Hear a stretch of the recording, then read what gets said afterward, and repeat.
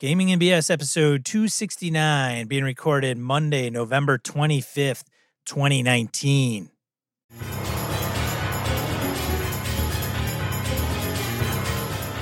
Welcome to Gaming and BS, a tabletop RPG podcast.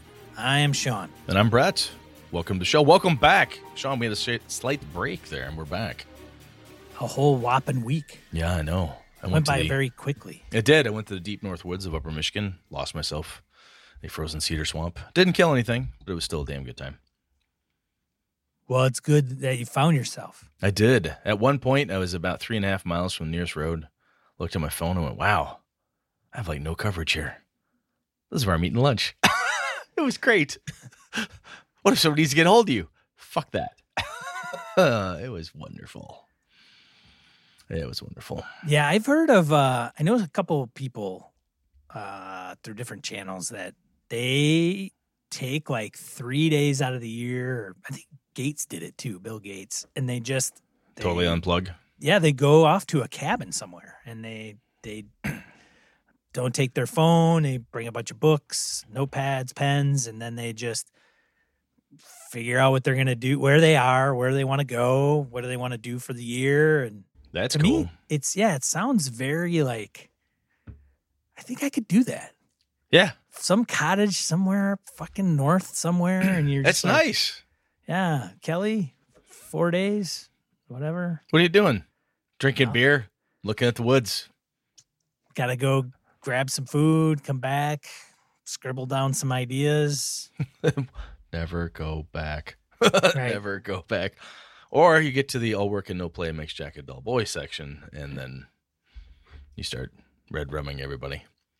Right. Anyway. Yeah. So we're back. So that's all good. Right. Let's see. Oh, yes. Evercon.org. Evercon. That's coming up. That shit's coming in January. So I've talked about this before.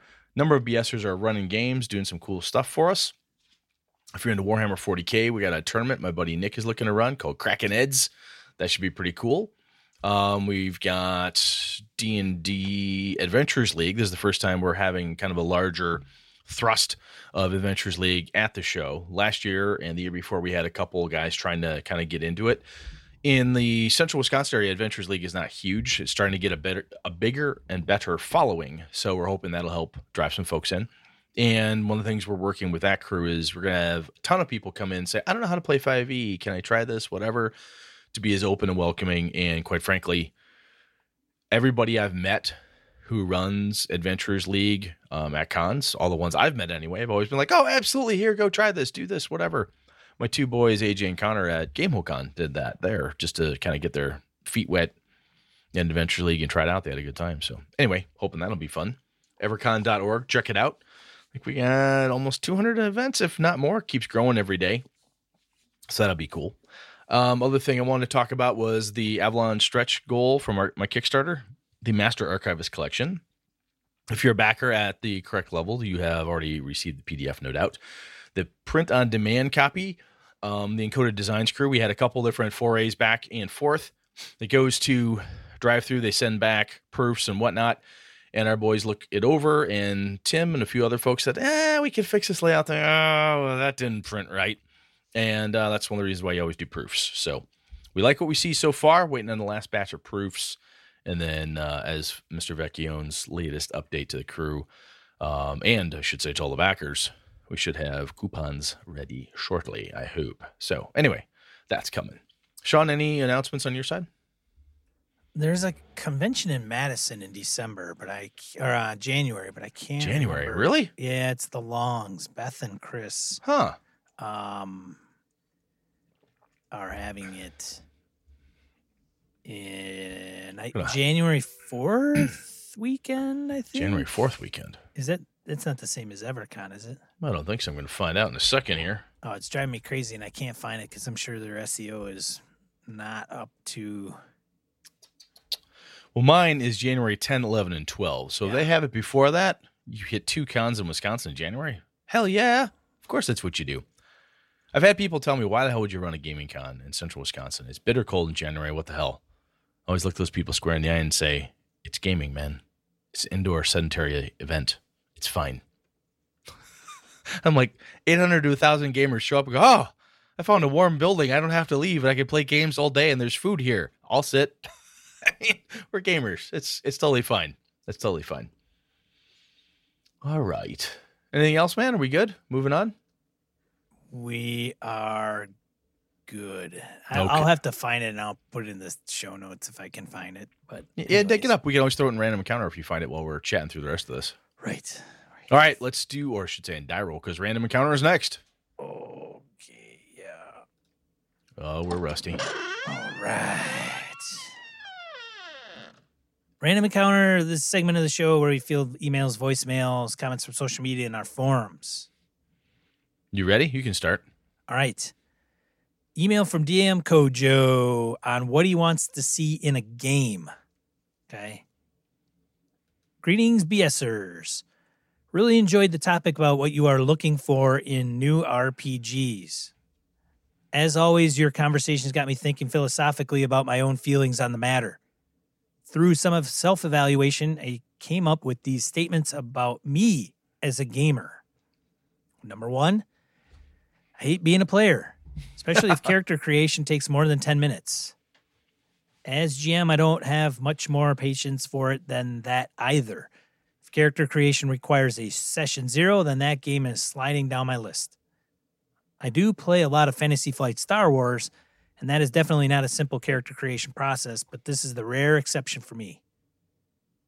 I think it's So that's there's exceptions. is yeah. what you're I think saying. every gamer's got an exception. I think we do. I tend to like games that play really fast, but I still love my Middle Earth role playing, my Iron Crown game, which is Rollmaster. So that one don't play fast, ladies and gents, but it has nostalgia candle for me. And I'll tell you, this makes sense. We talked about this, right? Look at what you like and think about it. You know.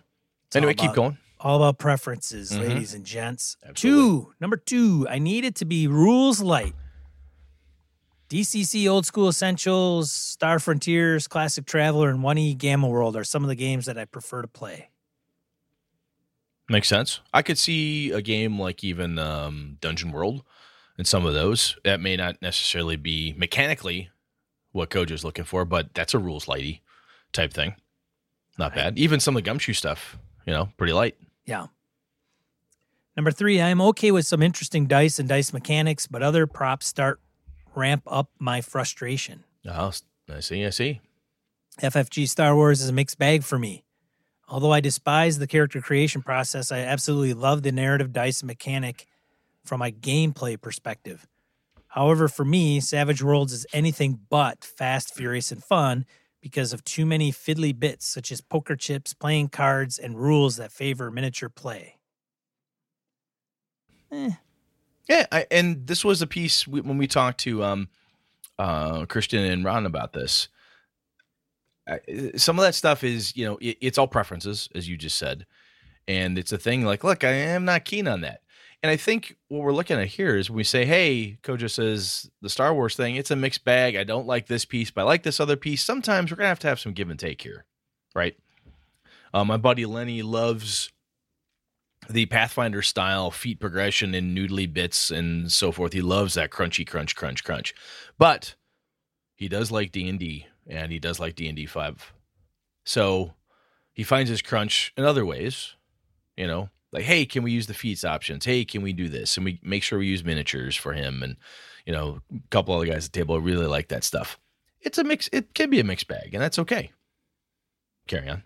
Number four, finally, I need it to be theater of the mind as its primary focus. That is what I like to play. The extent of my use of minis ends with Battletech. If a rule set wants to add rules for minis in an appendix, that is great. But when the minis are a core element of the game, it's not for me. Hey, Yeah. it's worth that. Actually kept me away from 3.0 and so on for a very long time. That being said, perhaps I should stop looking because I seem to have found what I am looking for already in DCC, OSE, and the games of my youth. Well, that may be true, Kojo, but you wouldn't have found Star Wars FFG there, Haas. Well, true. Finish up the rest of that there, man. But it was still a fun exercise to run through. And who am I kidding? I'm still going to keep buying new games. Cheers, Kojo. It's See, this is the thing, though. I just want to say it's a very rare form. It's a rare form of bibliophilia. Yes. As game collecting. This is what I'm going to preach. Mm-hmm. Open-mindedness. Free your mind. There is no spoon. That's right. Just free your mind. It's okay to have preferences. Absolutely. It's okay to be like, hey, I don't really care for games with miniatures. I don't care for games with cards or fiddly dice or whatever. That's okay. But flat refusal? But flat refusal I don't think is productive. I have said this before. I will try just about any game. And that's fine. You don't even have to try a game. I don't care. Like, that's fine. Like, Don't try it. That's okay. But I think the problem with some folks is it's a hard and fast no. Oh, yeah. Where it's like, look, I will play X and never Y. Well, and then only not even this playing or it's never like that. what happens is when you start getting into the very I don't like, well, it's fine if you don't like it because that's an opinion. But when you start saying like I would never play X or Y, which may be true, but I start thinking when you start getting into that road of very well, it's very black and white. It's very black and white. Yes, it's us. It can be black and white can turn into us against them or Yes. me against everybody else. Exactly. It's a very diametrically opposed viewpoint. Very much so, and that is okay because I think that's the kind of the spice of life. But I also think that black and white, on and off, just doesn't apply to a lot of stuff in gaming. Well, especially the cool things with gaming here. I mean, Kojo talks about it, right? He likes the FFG Star Wars stuff. Right. He likes it. He likes a piece of it enough. He's willing to play it and quote unquote suffer through Brett's words, the character creation process. But if he would have came, Kojo, you're the guinea pig. But if he would have came down and said, I don't like any game that has any weird dice other than the standard, what is it, 6? 6, yes. That's it. Like, I don't want to play any other game. He wouldn't be playing DCC. No, he would Wouldn't not. be playing at FFG. Nope. Right? So it's those kind of things that we think about when we approach games. And most importantly, there are other folks that love that stuff. So somebody that may just say, that's terrible, even though that may be their opinion, may come across in a way that's like very too strong. Yeah, you and I have done this now for 5 years, right? I played Dungeon World. I am not a fan of the game system. Right. I know a shit ton of really cool people who are friends of mine who love that game and play the hell out of it. Awesome. I'm not a Powered by the Apocalypse guy, generally speaking. I have my reasons. It really doesn't matter, though. Other people really, really love it. I know enough about it that I can kind of speak quasi-intelligently to how it operates, and I totally dig that other people enjoy it. And I think that's a key of our hobby, is you'll see these people like, oh, I really love this thing. I think in D&D, gnomes are superfluous. Whatever. I know other people like, oh, gnome's my favorite race. How can you say that? I'm like, dude, that's cool. It's you. It's not my bag. And I know it's can seem wishy-washy or like it depends on the fence all the time. But some of this shit does, because it really does. And I think one of the cool things, to your point about being open-minded, is that's how a guy like me tries DCC for the first time. Yeah. Or Kojo picks up FFG. Or you try Savage Worlds for the first time, blah, blah, blah. Right. Because we're like, you know what? I'm going to try this thing. And go, wow, that was meh. Right. Or wow, that blew my mind. In the worst way possible. Or wow, that was great. Right. Yes. And so, or if you do have those opinions and you're just talking amongst your own group and you're slamming the crap, like if I was talking to Jeff, it's a different conversation, different environment. Yes. Oh, right? absolutely. Yep. But I wouldn't go online and I wouldn't want to spew. Or bash somebody. Bashing a thing that people love. Right. That's not like People get boners off of that. Should Oh, I say boners? Oh, well, Maybe we I shouldn't did. say boners. No, people get that. People get that wildly inappropriate about shit like that. Yeah. Should It's probably not like edit out I'm boners. probably edit that. Edit out the boners. But it's not like saying like I'm bashing on Nazis. Nazis are bad, right? Right. Bashing on that online, that Nazis are bad. We all agree. If on the other hand, you take the same level of vitriol and throw it at D&D, really? I've seen that on Twitter and other places. People like just hammer a thing. I'm like, what? Really? Oh my God, people. Yeah. Anyway, Anyways, enough of that. Yeah, Let's move thanks, on. Kojo, for writing in. Thanks, man. All right, we got a voicemail from Chris Shorb. You're going to love this one, Brett. Oh, good. Here it comes. Sean, it's Chris Shorb. Sean, I'm addressing this specifically to you because in the most recent episode, you basically said the golden rule of RPG gaming. Maybe we won't call it Kelly's golden rule, but it's definitely the golden rule of RPG gaming, GMing, which is give the players what they want. Now, part of that is setting expectations of what you're willing to give. And there's been books and books and books about it. Well, like, Robin's laws of like, okay, what kind of players do you have? So you got to give those players what they want. But Sean, you boiled it down to basically give the players what they want. Give the players what you want. I guess that's a different rule, but give the players what they want, and you will have a successful game because your players will have had fun. Sean, you don't always drop diamonds out of your mouth, but I feel like in the most recent episode, you did it, buddy. Nice job. As always, great show. Keep it up. Take care, guys. Bye. So this may, from this day forward, be known as Kelly's Law. Check is in the mail, Chris Shorb. I think we have Chris has introduced Kelly's Law as well as Brett's Law, which is give them what you want.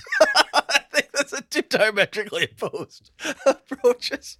Yeah. Brett gives them what Brett wants. No, I think which is all the more funny because of the standard train conductor joke we always have about you. But I think it's smart. It's wise, man. It's, my job is not rocket science. I don't think gaming is overly rocket science. RPG gaming, I don't think is overly rocket science when it comes down and you boil it down to just that. It's a social gathering. Oh, we can make this shit as hard as we want to, or you can make it as hard as you want to, of or course. we can make it simpler. Or you can make it simpler or easier or whatever. It's yes, absolutely. absolutely. Yeah. So thanks for the kind words, Mr. Shorb, as always. Bunch of crap is what that was. See how Brett rolls? You should hear him talk about gaming when he's not on the mic. Oh, man. No, he doesn't. All right, what do we got next here? Long one, I think. Ray Otis elaborates on RPG format. As after all, this was his topic.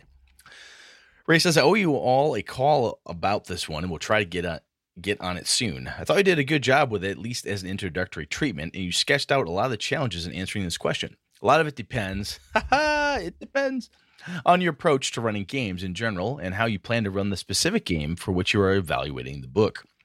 For instance, do you normally use the book at the table?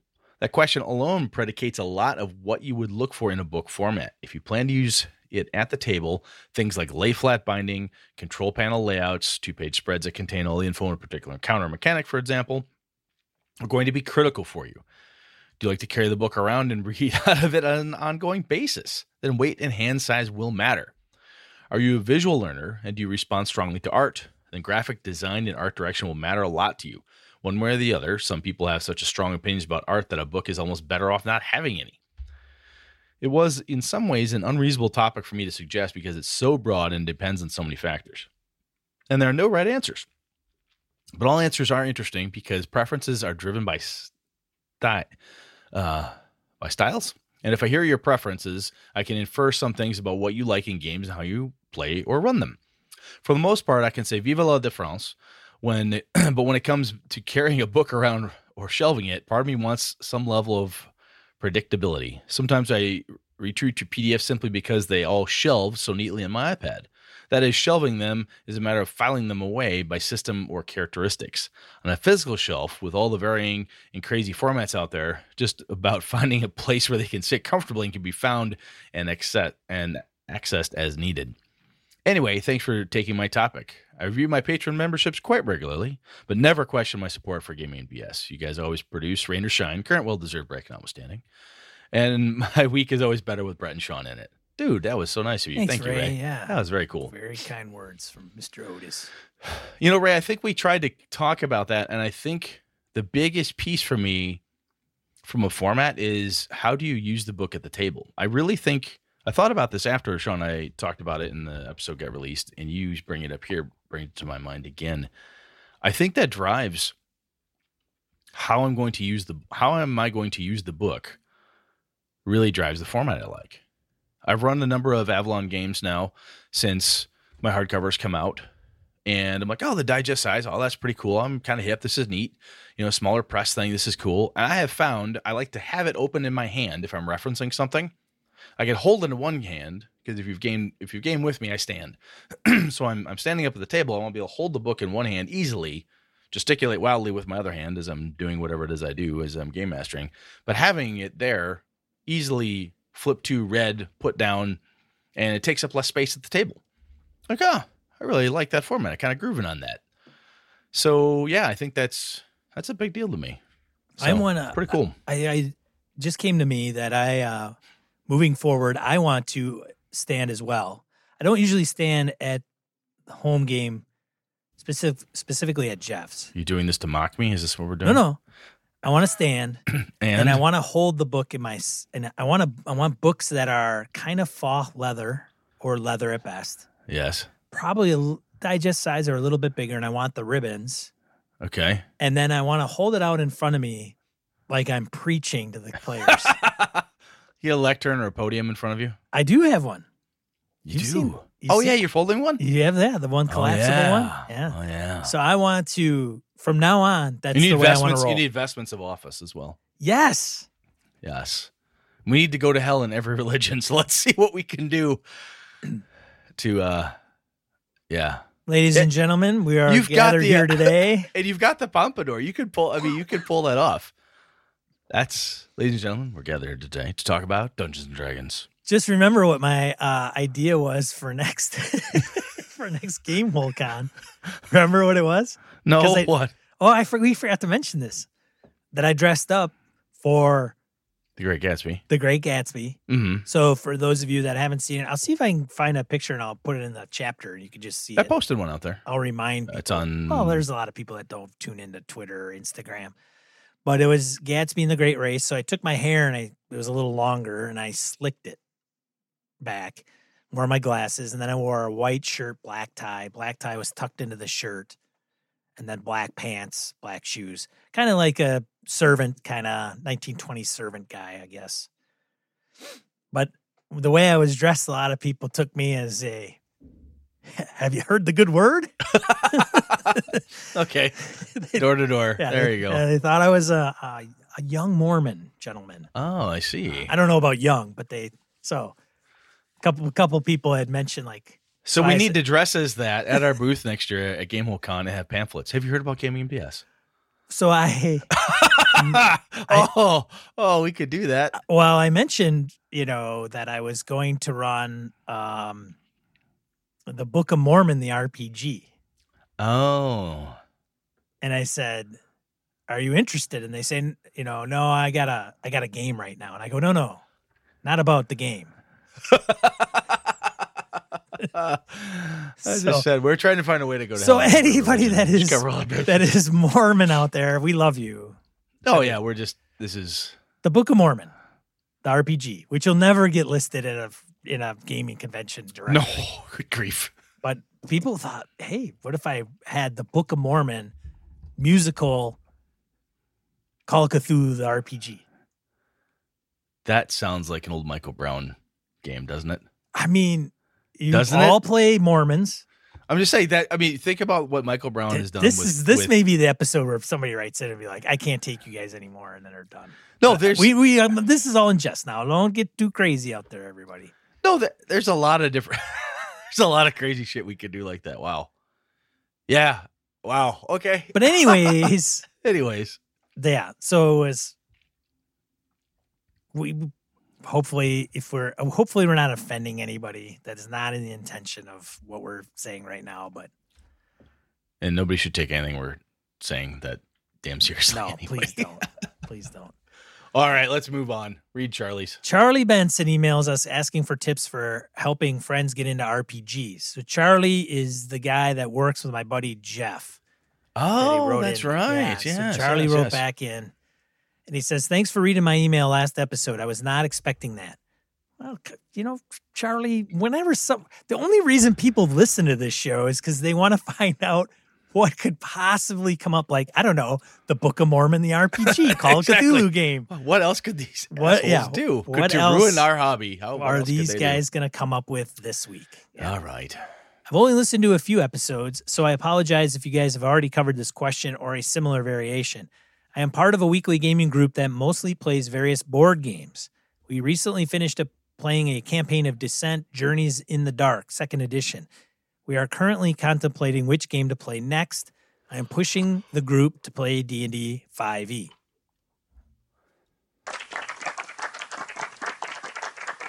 Few of the guys have played 5e, and I think it would be tons of fun. However, the guy who hosts our game night has some apprehension about playing 5th edition. On one hand, if somebody truly does not want to play a game, I shouldn't force it on them. Agreed. I don't agree. I think you should force it on them. That goes against the rule, Kelly's Law. We just went over that. That's all bullshit. Hypocrite. Anyway, totally, man. Don't practice what we preach.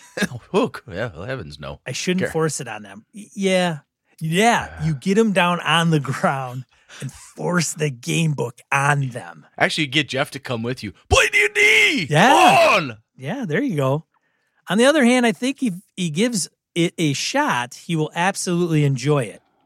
I guess so. This is kind of what we're talking about. Like, he has. Yeah. How do we get him over the hump? How do we get him to this nirvana? Just play. Just like, we're gonna run one. Keep going. Two sessions. Whatever. Part of his apprehension revolves around the open-ended nature of D&D. Wow, I can tell you for a fact that you don't have to do it that way. Keep going. I think he is afraid he will be paralyzed by the endless options that a player character has to choose from while adventuring. As he puts it, quote, "I don't know what to do," end quote. He also has some fears he won't play his character, quote unquote, correctly to the detriment of the group. Reasonable fear and forward thinking. I don't want to fuck up the game for everybody else. That's very nice. Yeah. So totally understand, right? I think many of us have been there, actually. Totally.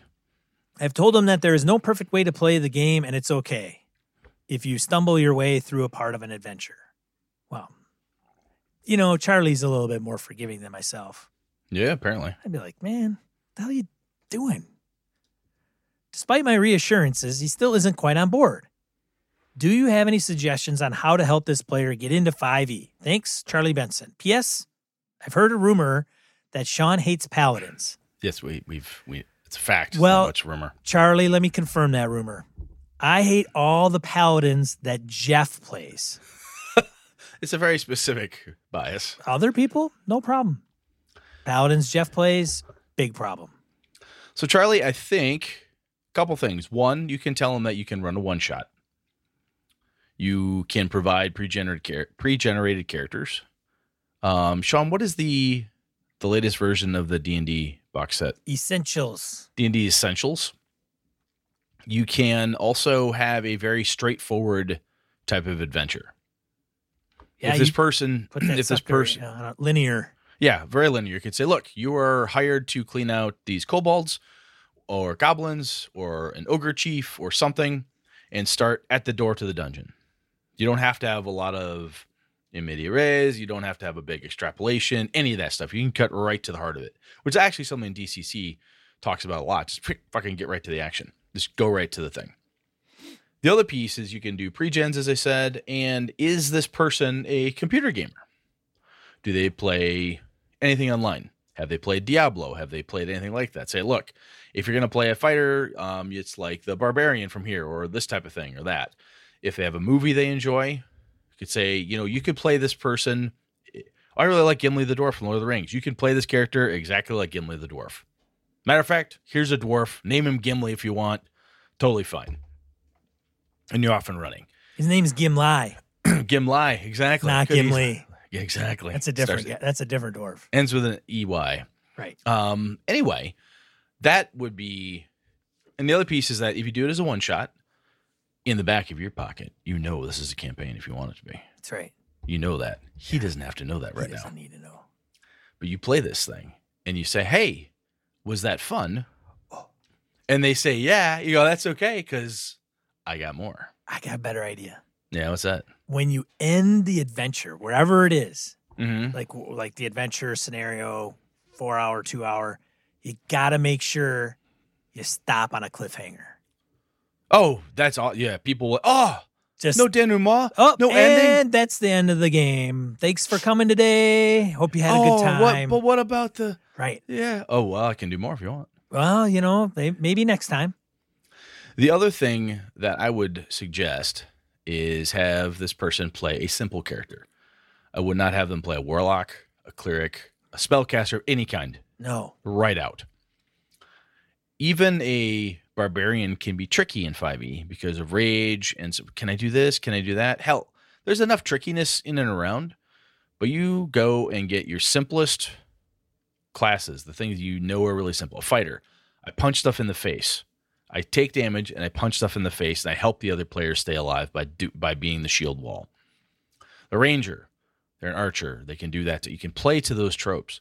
If they want to be a thief, that's about as tricky as I would get for a first-time player. At least that's my experience or my suggestion. If they don't mind being a fighter, they could have a really good time.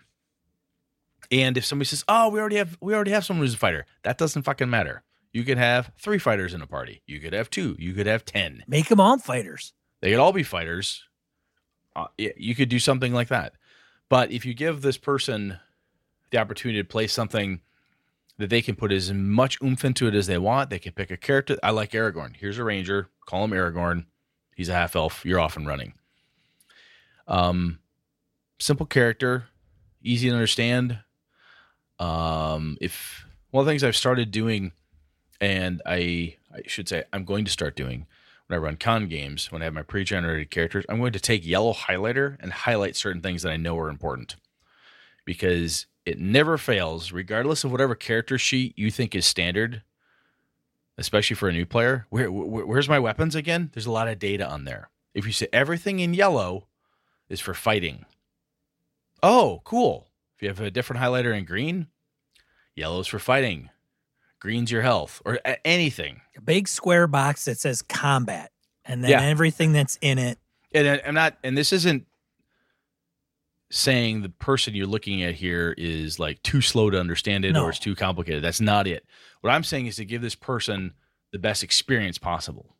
Yeah, it keeps the distraction away a little bit. Yep. Yeah. And if they need, they don't need a stack of dice in front of them. They need maybe 2 20s and the dice for their damage, and that's it. Right. Hit point die, blah, blah, blah. They don't need a full suite of half of your collection in front of them. Minimize. Run a very simple adventure. Some of the AL stuff might be a good way to go. Hell, you could go to Matt Colville's stream way back in his How to Run the Game stuff. He sets up an adventure for, I think it's kobolds or goblins in a lair with a trap and some other cool stuff. It's like, just get right to it. Grab any of those types of things that are very simple. There's a distinct goal and a thing to figure out, and tell everybody it's a one-shot. But as we said, in your pocket, you got a campaign planned. I just thought of an idea. Mm-hmm. I don't have a 3D printer, but the folks that do, this would not be a bad idea for beginners that you play with. Or you could even do it with like a piece of paper or tag board, actually, is you kind of cut out a strip, a little wider, right? Yeah. You put a little placeholder for the dice. Like you actually cut it. Like cut it out, placeholder for a D20. And then right next to it says, roll this to hit.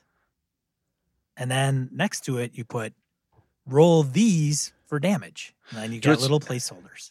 Now, I should say, I'm going to throw this out there. What's really funny is I have gone to what I felt before to be extreme lengths to simplify. Yeah. And in the heat of combat, they go, what die do I roll? Right. And as long as you don't get, you and the other players with this individual do not act exasperated, actually get exasperated, or go, God damn it, you dumb motherfucker. It's the D10. It's been the D10 all combat. Yeah, you don't want to do that. Do not do that. No. No matter how frustrated you get, and trust me, new players sometimes can be very frustrating. You go, hey, it's the D20. Remember, It's the D20. It's that one. It's that one. Help, help, help. Unless you're playing with somebody like Jeff and you have the rapport. Oh, that's a different problem. Then you throw a die at his head and pour beer on him. That's right. Because Jeff's been playing for a long time and he still doesn't know what to roll. No, he's all right. True. Yeah. True. Anyways. I mean, I would do that to Lenny or Nick, one of the guys at my table. But God damn it, pick up it's a fucking percentile system. What is wrong with you? Right. This dude, I'm assuming, he's new. Apprehension. Don't treat him like we treat our friends. No. But honestly, in the heat of combat, and when they don't know what to do, say, we've talked about this on the show a couple different times, Charlie. So obviously you haven't heard this and it's buried somewhere in there. But when like, hey, it's your turn. If I were you, I would do one of these two things or one of these three things. It's a new player.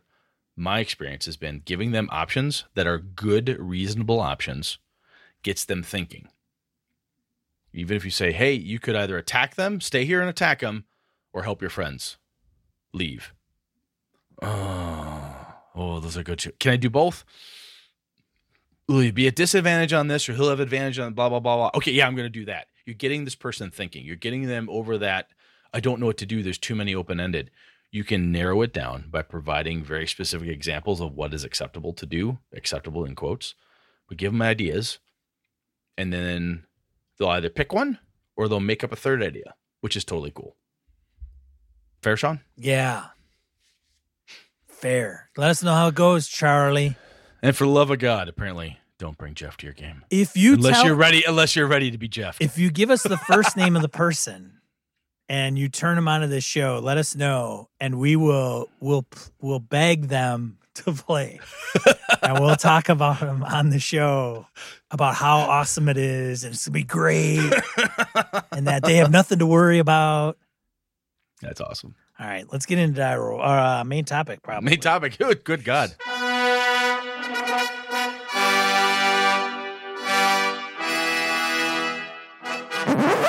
All right, what are we talking about this week, Brett? Talking about operating as a team versus operating as individuals. Well, I already got this. You do? Yeah, man, solo all the time. Always Solo. Individual. I don't care how many players are at the table. If I'm playing, man. Always looking out for number one, and number one is me. That's right. Where's the treasure? Where's the party going? I go the opposite direction. And fuck those guys. Yeah, screw them. Hey, run into the big bad. Yep. Run away. Yeah, they're right down the street, man. They're right down the road. Yeah, this is why we don't play with Sean. And that's the topic for the week, ladies and gentlemen. The topic is don't play with Sean. The rule of Kelly is Kelly's law is a lie, and there's no Santa Claus children. Moving on. Oh, let's all sit around and try to decide what we're going to do. I open the door. I kick open the door. I got to check the door. Who's going to pull the lever? Just frickin' do it. So there are, as Sean is alluding to, multiple ways to take this sucker. We haven't talked for a while. It's been a bit. I've been like, it's all pent up. Nobody's let me out in a little while. Have you played? So let's go with this. I have played certain games that allow for or strongly encourage / support non-group play. I'm talking about Amber. I have not played Invisible Sun, but I've read enough of it. LARPs. I've LARPed a few times. A lot of individual stuff going on. Call of Cthulhu actually can promote that type of activity. I'm going to go investigate this while you go do that, split the party, Scooby type of thing. The White Wolf games, vampire, werewolf, and so forth, back in the day, and even the newer incarnations, can often promote a individual approach to things. Sean, have you played anything that kind of strikes you that way? Like, would you say Star Wars or anything like that? Or well, yeah, sure. The ones that you've named, some of those I've played, but we haven't even talked about, like, what is it? Is it Cthulhu Confidential? Well, Cthulhu Confidential like is one-on-one. literally one-on-one. Yeah. That's literally, I'm talking about as, so good point. Let's step back a sec. Right. D&D traditionally is X number of adventures operating as a unit. Yes. And sometimes you have people who don't want to do that for any love or money. They will continually go off, as Sean's earlier tirade announced, and they will go do whatever the fuck they want. And they really don't want to play as a group, ever, unless forced. And some games encourage/support that strongly. Yeah. So again, I haven't read Over the Edge in forever, but I believe Over the Edge was similar. Anyway. that it comes down to, what does that player want? What does that player want? Oh, that player wants to go off solo and do whatever they want, or they're selfish and greedy, and that's their player character, and they wouldn't be with a group or whatever. Because they're the lone wolf. Yeah, lone wolves are bad ideas generally. Which is fine to some degree, but I think there's got to be a little give and take with any Exactly. game. Absolutely. I think it's the degree, right? So certain games, D&D at its core, use that. Pathfinder, etc. Even Delta Green is a Cthulhu game, but you're a team and you're doing stuff as a team. If you do not operate as a team, you get fucking shot. And getting fucking shot means you're fucking dead. That's my Delta Green players.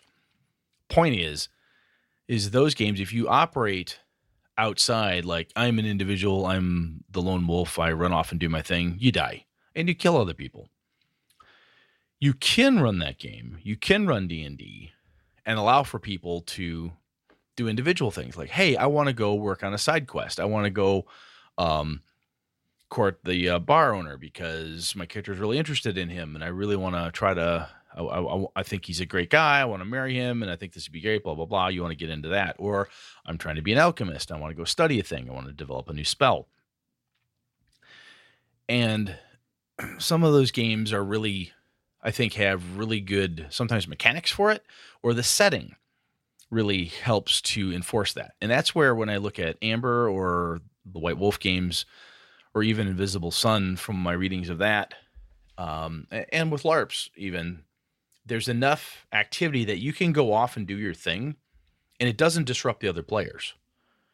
It's a great opportunity as the game master to pass the spotlight around. Use that smash cut technique, right? Sean, what are you doing? Well, I'm working on my alchemy stuff. Okay, give me a couple rolls. You got to go buy this thing. You're talking to the senior alchemist. Okay, good. All right, we're going to leave you for a second. Let's go over to Eileen. Eileen, what are you doing? Well, I'm trying to do X, Y, and Z. All right, so work that. Okay, hold on a second. Let's go over here to Kim. Kim, what are you doing? Great. Back to Ben. You can hop around. So my experience has been that you can session zero this to a point. But if you're, how do I do this? If you're running a game and the setting, honestly, I think the setting and the type of adventure, to use that term, that your characters are going to be in, sometimes dictates a certain type of play. Delta Green at its core is you are a group of people going to do a thing. It is in your best interest for completion and survival to operate together. D&D in a dungeon, especially old school, you're going in there to defeat the Cult of Orcus. It behooves you to behave together and to, sparingly apply, as you said, situationally, Sean. You can have some individual play. I want to go do a thing, or hey, I always steal all the gems because that's my deal. You can have that interaction sometimes, but you have to be, as a good player and as a good game master, I think what you want to do is help enforce the rule that that's a sometimes thing. And it shouldn't derail the entire game. Because this game, the way we're setting this, the setting is all derived around operating as a group is the most efficient way to do stuff. And if you get too individually based and run off and always want to go betray the party, you want to get into the dark side, you think Vader's cool, even though everybody else is trying to do something else, you can be disruptive to the game as a whole. And I think there's a time and a place for that. Some games are very PvP, which is where a lot of individual. I mean, Amber is classic for that. Even some of the White Wolf stuff, very PvP. But I really think some of this, for me anyway, comes down to where the game is set. You know, because if you're in a dungeon in Undermountain, or you're in a big city like Avalon with like stuff happening, you can split up. You can totally split up. There's plenty of stuff to do, and you can always do the game master overarching plot that drags everybody back together periodically. But otherwise, they can kind of do their own thing. Does that make sense, Sean? Which part? Any of it? Yeah, it makes sense. I get. What do you have a preference for how you like to, when you're game mastering? Let's say as your GM, do you like the groups to operate as a group, or do you prefer kind of like that LARP you did at Gamehold? Do you like it where people are more individually based? Well, shit, even forget about it. The way you've described that to me, people are kind of on their own. They're a group, but yet they get to do their own thing. With forget about it, they all have a little something that they know about the other players. So they have a little. That's some leverage they can throw down. They can. Yeah, they can get into each other's faces about. They can totally Tarantino that thing and just shoot the fuck out of each other. And that has happened. So I guess what I'm saying is, as game master, do you want settings, systems, and so forth that enable that type of play, or do you find that that's just a thing you can kind of sprinkle in or shoehorn in anywhere where you may need it to give the players what they want? Well, I am open because, well, that's just who I am, Brett. I see. Yes. But I always typically get one person. Well, there's one person that I play with that always seems to be that one loner. But they will go along with the party. But they are going to be the one that pockets the thing that they find and never tell the party about it. And it's probably the one MacGuffin or whatever. Yeah, that's the best part, is when they take the thing that everybody's looking for. Exactly. I steal that. Okay. Because screw everybody. Right. But I don't get a lot of groups that are like that. I want, and it's usually this one player. Is that one player then have the cojones to get angry when everybody else beats the shit out of their character and takes it from them by force? They will, I've seen that happen. They will put up a fuss, like, "Hey, I don't know what I don't know. Hey, why is everybody getting upset? What? But it doesn't happen very often. Like I said, it's usually just this one player. But most of the groups that I play with are this is my little spotlight time, but I'm going to stick with the players, to the best, the group as a whole cohesive kind of unit. Very rarely do I get it to splinter.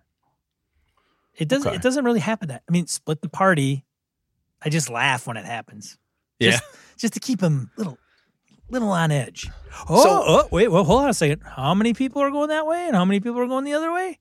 Oh, splitting the party. Oh, okay. Titter. And they just look at me. Well, so let me dig this a little bit deeper here, or wider as the case may be. With individual play, one of the things that like 5e has is like downtime activities. So there's stuff you can do mechanically, like, hey, we have downtime. I want to do X. This other character wants to do Y. You have an opportunity to go and engage. When I ran my old White Wolf games, my vampire stuff, or even when I'm running an Avalon-based campaign, what I tend to do is the players start, they know each other or they don't, whatever, and they just start doing stuff. They're doing whatever it is that their characters are doing. Something happens, thrusts them into action together. They have to deal with a thing. And then it ends. Then there's some fallout from that thing. And then the wheels start turning around them. The world is alive. Things are happening. The movers within Avalon are doing different things. They're changing, they're twisting. They're trying to react to the players undoing their plans. And maybe the players don't even realize they fucked over this cult, or they messed up this guild or whatever. And then something else happens. But before that other thing happens, to drive all the party back together, sometimes the players will run off. I want to go check on my mom. I want to go check on this. I need to go back to the shop. I'm trying to get into this guild. I'm trying to do this thing. So some of that mechanically could be broken down into like a downtime die roll type of thing. But in that type of thing, I like to use as a role-playing opportunity. You're out, you want to go talk to somebody, you want to go dig into something, you want to find out this information. So players run off and do this stuff. What I try to do then is give them that opportunity to keep going. And so that type of thing, I think, is more helpful or useful than that individual that you talked about who always steals the MacGuffin. I shouldn't say always, but who does that thing, or that type of individual play that you talked about, to me feels a lot more selfish than the other kind. Oh, totally, man. Yeah, because I've had that, and that's not like my groups are like, oh, they're angels, they've never been horribly selfish. No, that's not fucking true. People have done horrible things over the years. But I think when you do that, as you said, I get to pan the spotlight around. Like you say, you're off doing this thing. Cool. You're talking to the guild member you're trying to get into. You're doing this, you're doing this.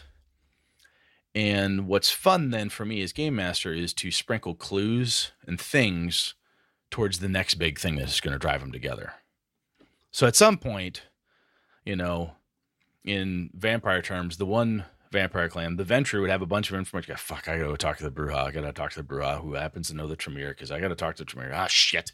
I gotta talk to Lenny to go talk to this guy to talk to this person. And here's the thing. Oh, shit. And they find out, oh my God, the city's under siege again. They all gotta get back together. So it's a lot more work on the game master's part, honestly, when that happens. And I can see why I've talked to some game masters who fucking hate that stuff. They'd rather have that downtime type of thing resorted to a mechanical die roll for a downtime activity versus having to role play all those pieces and keep all those plates spinning, because there's a lot of individual role playing activity that can happen. Because at one point, as I've said ages back, when I had like 13 vampire players, I basically was running a LARP, and all this shit is just happening. People are forging unit groups, and they're talking and moving and all that stuff. I don't mind doing that. But I think for me, the only reason that it is successful, or it tends to be successful for me anyway, is the setting. The Avalon setting allows for that type of play, or very tight, cohesive group. When I run Amber, when I run White Wolf, or even Call of Cthulhu, I've got more flexibility where if the players want to run off and act that way, they can do that. I can have those role-playing opportunities. It doesn't seem to break it as much as like an old school first edition D&D game where you're down in a dungeon. Like if the idea is a dungeon crawl, that setting doesn't fit as well to me. Does that make sense? It does. My other concern is that you're splitting time, which is, okay, you go that way, you two go that way, and you other two go in a different way. So you have 3 different scenarios going on at one time. At least, yeah. And you're having, as a game master, to split. So something that would take an hour if everybody was together, well, now all that is sliced into 3. Yeah, it could take 3 to 4 hours. Or you're trimming it up because you're trying to squash everything into an hour, but now you've got 2 people going off into different directions than the main, quote unquote, main group or main storyline or whatever. Mm-hmm. It's like a movie, right? It's like Star Wars. Hey, got to cut over to Dagobah because Luke Skywalker's roaming around some swampland somewhere with this green little creature. That's why I think those smash cuts are those like, okay, pause here. I'm going to go over here. Right. But if they were all together, you wouldn't have to do that. You'd be like, okay, you're all on Cloud City. Yeah, but sometimes from a player's perspective, that doesn't make any sense. And I think if you've got the buy-in from the players, like, yeah, that's cool. We don't mind. We want to do it this way. Okay. Yeah, we're gonna smash cut between everybody. Let's go here. Let's go there. Let's go here. Let's go there. And now you're all back together, right? Good. And we're back together and running. Yeah, I think a lot of movies and TV shows would be pretty boring if you didn't have people doing kind of their own thing at some point. Yeah, if everybody ran together all the time forever. Right. Yeah, it's the Avengers in every scene, all together, all the time. All the time, yes. Voltron is always in Voltron form with the sword drawn all the time. Right. It's never separated. Right. There's a threat to the galaxy. That's why I'm always in Voltron form with my sword. Why would I not do this? That's right. It just seems stupid. Yeah. Ring the doorbell, form Voltron. Why wouldn't you do that? Yeah. So balancing it out is key. Do you have a preference if you're going to, or do you, I look at it as a setting slash the adventure I'm planning, or I'd like to talk about, tell with my players. Do you look at it that way, or do you have a preference? Like, look, I would much prefer a group that's focused on group play versus no. I don't have a preference. I think up front, if I were to run a particular campaign, what would that look like? I really wish my wife would turn off that teapot. Sounds like a teapot. It's a teapot. You can hear It's it. a teapot. I It's can gonna hear come it. Yeah. straight through this recording, and I'm going to blow a head gasket. That's all she's right. It's still going. All right. Lovely. Anyway, it's like, the most quietest time I need to be in the house, and it's like, let's crank up a teapot.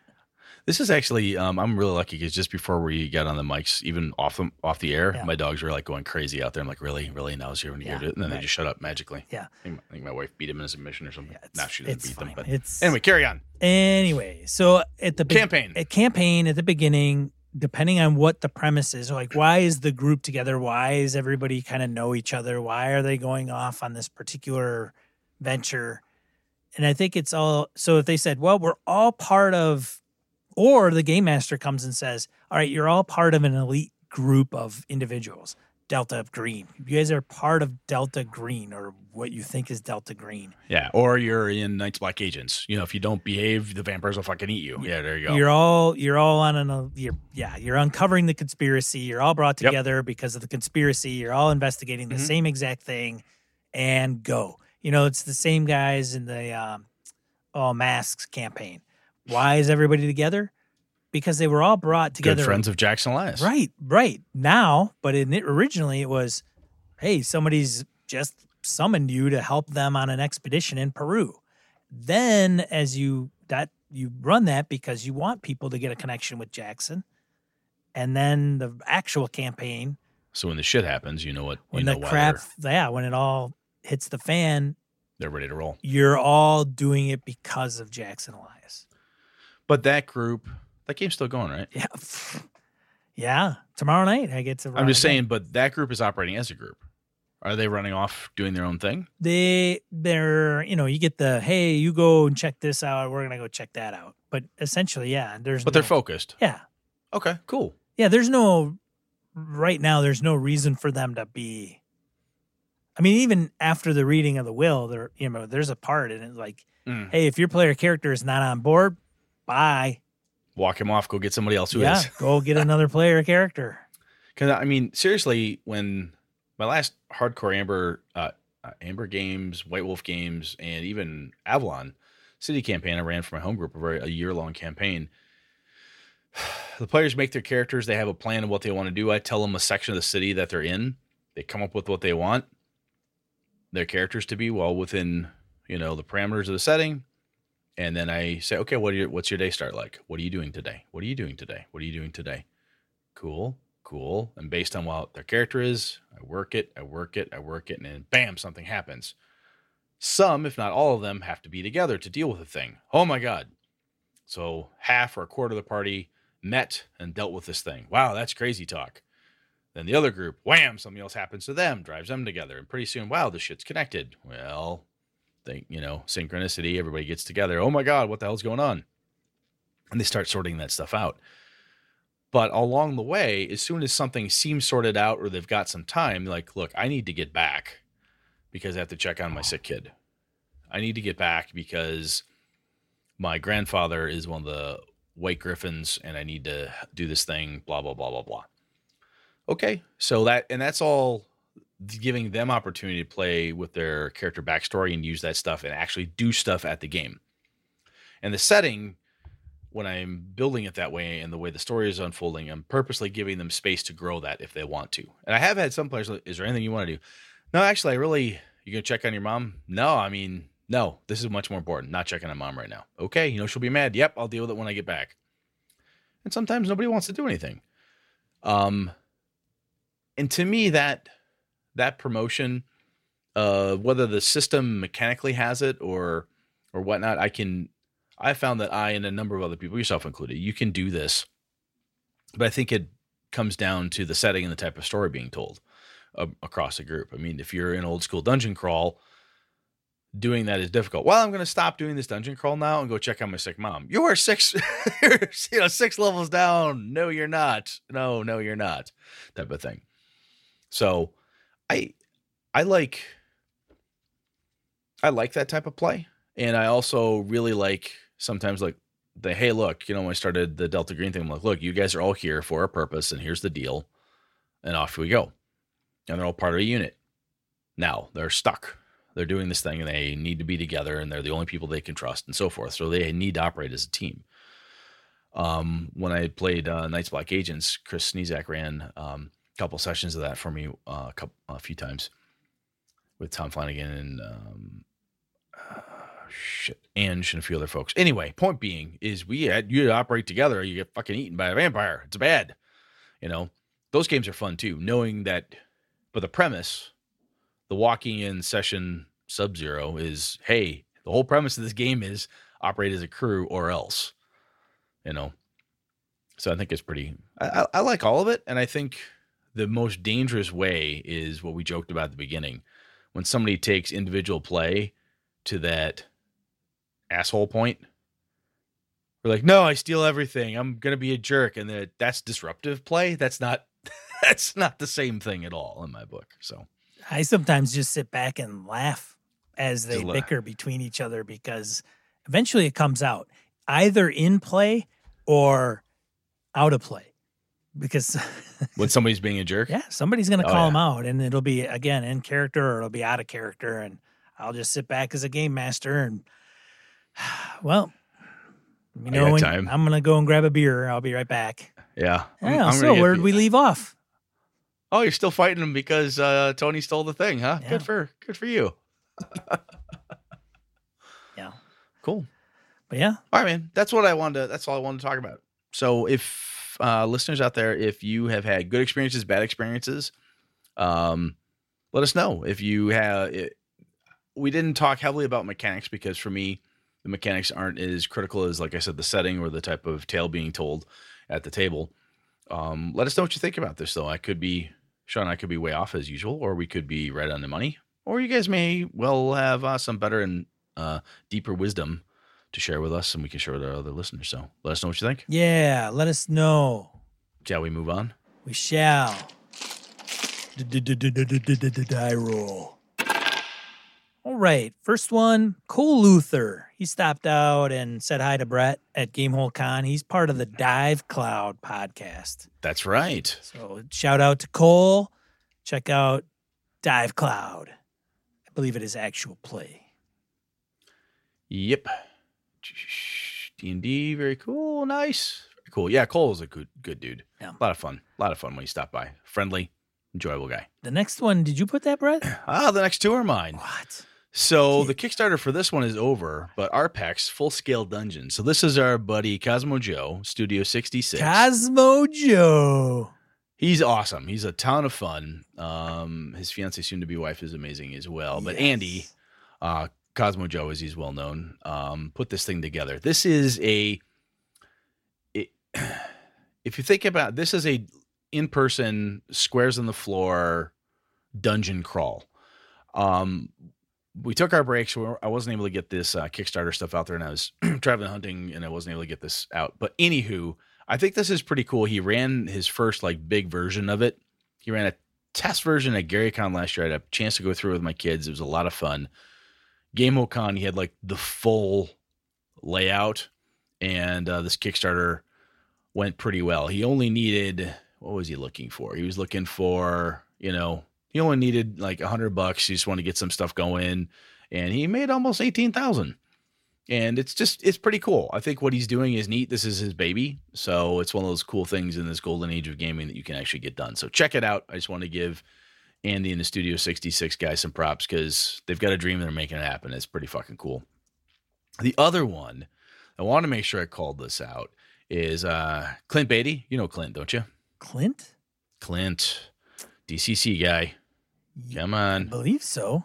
Oh yeah, you know Clint. If you saw him, you would know him. He has he's produced some stuff for DCC under Order of the Quill, and he's had an asymmetrical board game Hounded, published by Atlas Games. He's a cool dude, and he has Necro Molds Monster Battles. It's a Kickstarter out there. He wanted $50,000 to get this thing going. He's already at 79 and 79,000 that is, and he's got 20 days left as of today, November 25th. 2019. Anyway, this is pretty cool. Take a look at it. It's a fun dice, literally like molds with clay and board, and it looks really, really cool.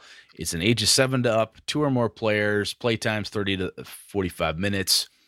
He had a bunch of this stuff at Gamehole Con, and as he was walking by, he had like his little demo kit. He stopped by, he goes, "Hey Brett, how's it going?" And it fell.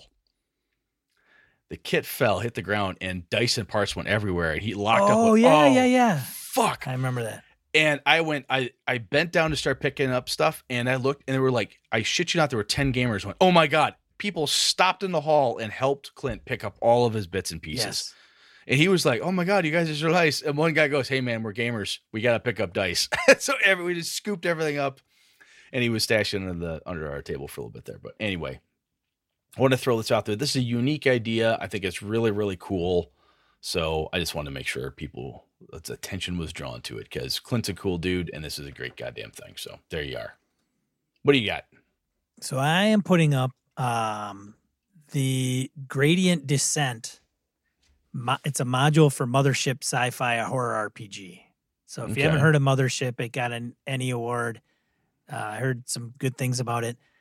Gradient Descent. If you watch the video alone's probably $500 to make. I don't know. These guys must be really talented, or they farmed it out, but it's a pretty good video to pitch their Kickstarter. It's just go check it out. So the Kickstarter ends December 19th, 2019. They had a goal of $500. They're at 33,000, over 33,000. Damn. That's crazy. That's awesome. They have over 1,100 backers.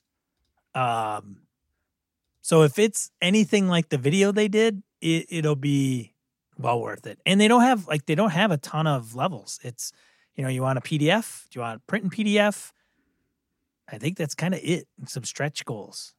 That's slick. I think the mega bundle. The mega bundle is like $55, and you get all the physical stretch goals, all the digital stretch goals, PDF copy of PDF print, and then you get 3 Mothership books, print and PDF. Nice. But yeah, I'll tell you, man, we say it all the time, but this is just a wonderful time to be a gamer. There's some super kick-ass shit out there.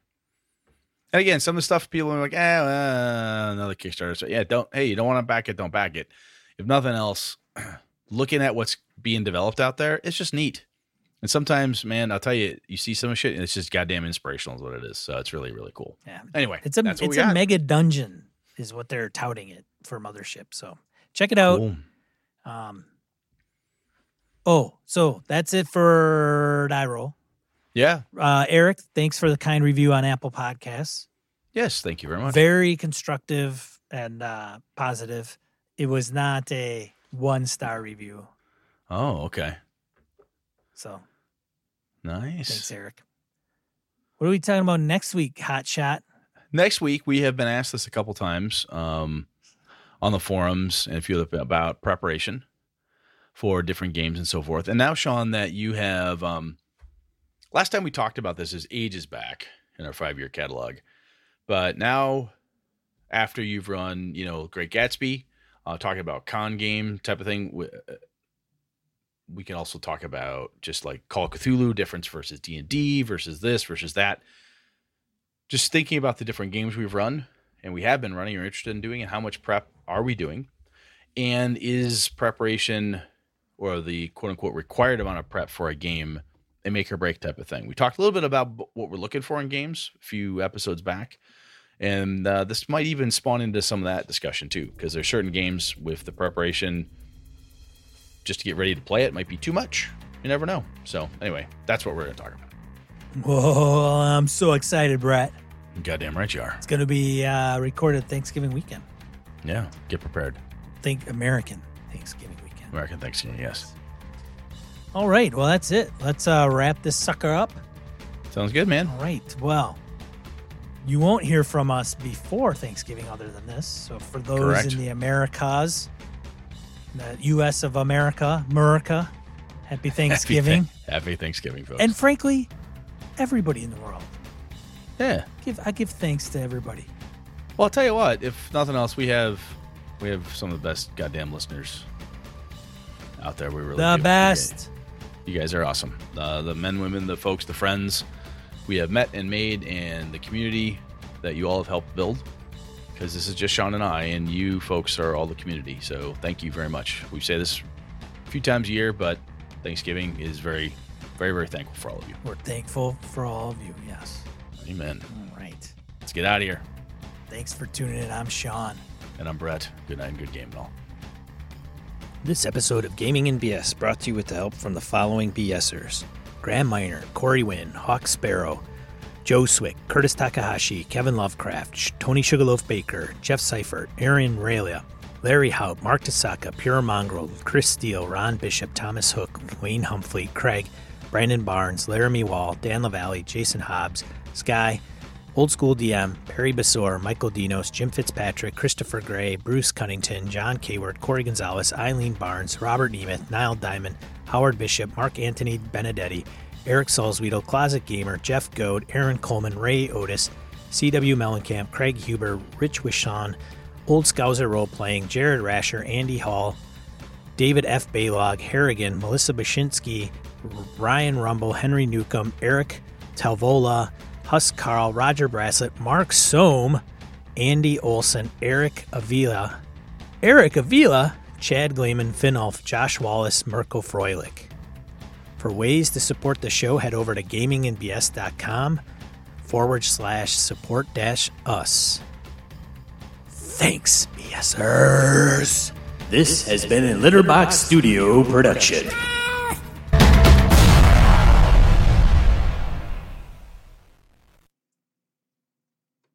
Where'd the button go?